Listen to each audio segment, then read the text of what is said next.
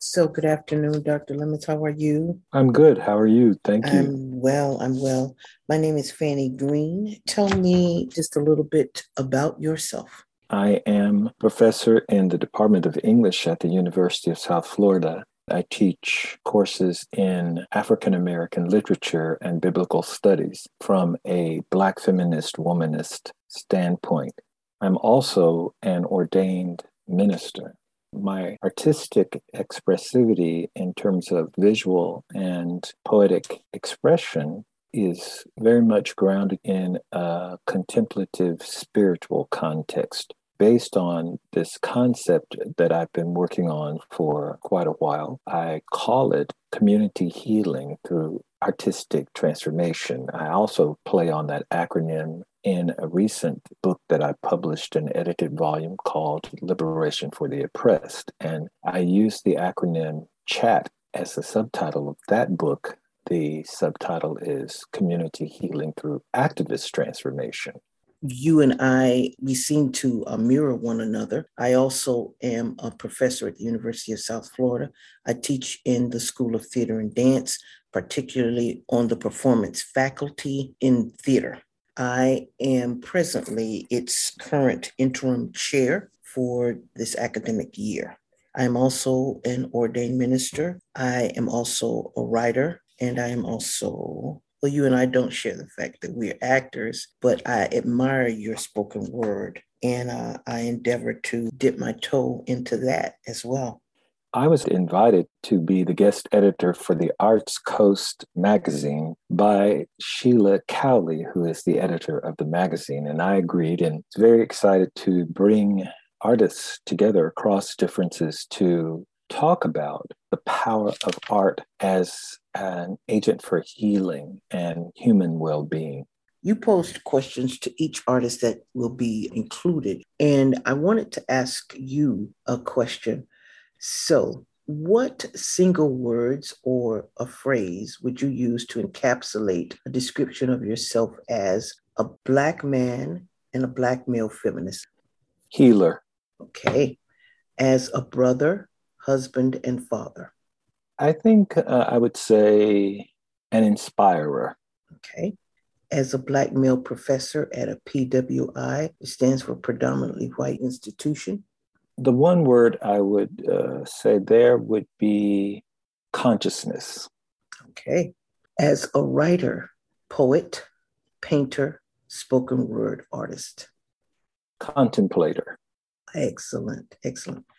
What color is a color that describes you, the totality of you? I would say red. Red. Okay. Why red? Red is the inner, I would say, fuel of all human beings to live. Because if we were to prick our fingers, we would find that we are all the same color. And that color is the color of blood, and that color is red. All right. Thank you. So, my second question is, what is your vision of an art community for building creative alliances across different identities? Now, this is a question that you asked each contributor, and I thought it would be a good question for you to answer as well. Well, I think in this particular day and time, given the trauma of the war in Ukraine, racist violence, and the urgency of a kind of white supremacist ideology, particularly in the context of the last violent shooting of 13 individuals who are of African descent in Buffalo, New York, by a young white male who identifies as a white supremacist. Out of those 13 people he shot, Black people he shot, 10 of them were killed. But I think in a real way, alliance building has to be about a stand against systemic and institutionalized oppression across differences, not only race, but gender, class, that's economic status, sexuality, culture, and ability. Right. Excellent. I get lost just listening to you speak because you speak quite eloquently and very directly toward the ills of our worldwide community, and it's very refreshing. I want to just segue before I ask this third question to just talk about you as a multifaceted artist. As an author, I went back and I tried to track the number of books that you have either edited or been the single author of. And you tell me where I err and if I leave anything out, okay? I have Black Male Outsider. I have Womanist Forefathers, Frederick Douglass and W.E.B. Du Bois. I have Building Womanist Coalitions. Building Womanist Coalitions, Teaching and Writing in the Spirit of Love. Feminist Solidarity at the Crossroads that you edited with Kim Voss. I have Hooked on the Art of Love, Liberation for the Oppressed that you mentioned earlier, which is the most recent. And I'm missing one. There is one that is focused on my pedagogical approach to teaching the Bible as literature. And that book was co-written with two of my colleagues, Scott Neumeister and Susie Holer. The book is titled Let Love Lead on a Course to Freedom. And so those, I think that's all of them. And then I have one that's coming out, co-edited with a colleague of mine, Dr. Cheryl Rodriguez, in Africana Studies at the University of South Florida. And that book is an edited volume called Still Woke, The Freedom of Teaching Black Feminist and Womanism. All right. I spoke about you as a multifaceted artist. When you talk about the word chat, what is chat? That acronym, chat, is representative of not only one concept, but two. And the first one, as I mentioned, community healing through artistic transformation. And then the second play on that acronym is community healing through activist transformation. But I think the way I play on that acronym in terms of the use of the wording, they are integrated in the ways that artistic transformation and activist transformation for me are groundbreaking in their solidarity, that to be an artist of African descent, male artist of African descent, I believe that artistic practice, whether it's visually, whether it's performative in plays or music, or even in spoken word, should have a centered aspect on social justice. And as I pointed out, the title of my most recent book, Liberation for the Oppressed, should be focused really very much on enabling people who have been marginalized historically because of their differences, whether that difference is centered around race, gender, class, sexuality, culture, and some people use the term disability. I don't use the term disability because disability suggests that you're not able, but I think all of us, that all human beings, have challenges around ability. So I like to talk about art as a motive to engage people to be self-aware, self-conscious of the power of art to self-actualize. So I'm going to be bold and suggest to you that you add that second A in chat so that it's CHA-AT, so that you have artistic and activist transformation together. That's a good thought. You as an artist, a performance, professor yourself, to play with wording is actually creative.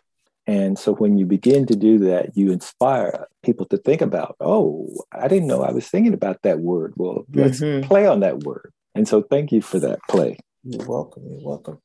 It just sounds, as I listen to you talk, that art, one of the tools and one of the things that art can do, no matter what form it takes, that in addition to being healing, that art itself is activist oriented, and that artists can begin to see themselves as healers, as activists that are all encapsulated in community and transformation and the art form, whatever the art form is.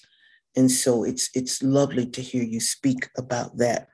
I want to read something that you sent to me, and it says, first and foremost, as an African American abstract painter and spoken word artist, I believe art should inspire all individuals to engage in the liberating power of Black Community Building Alliance, whether it be through visual presentations, our voices, our physical movement, our creative writing, and or sign language.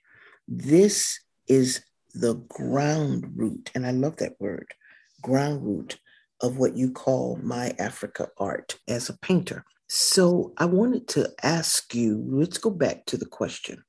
When chat is fully realized, can you describe for us what it will be? Well, I think it is the realization that is a life calling that is forever. So I don't really think that, oh, when I reach this point, then chat has been materialized. It has been realized. I think as Okay, so artists, let me ask you something. So is chat as it evolves, will it be a building or will it forever be a concept that draws us together?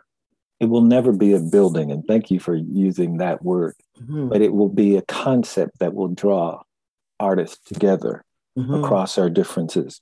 And it's interesting that you reference the title of what I call my art, My Africa Art. And I've actually had an exhibit where the word Africa, and I spell it in my own sense, Afrika.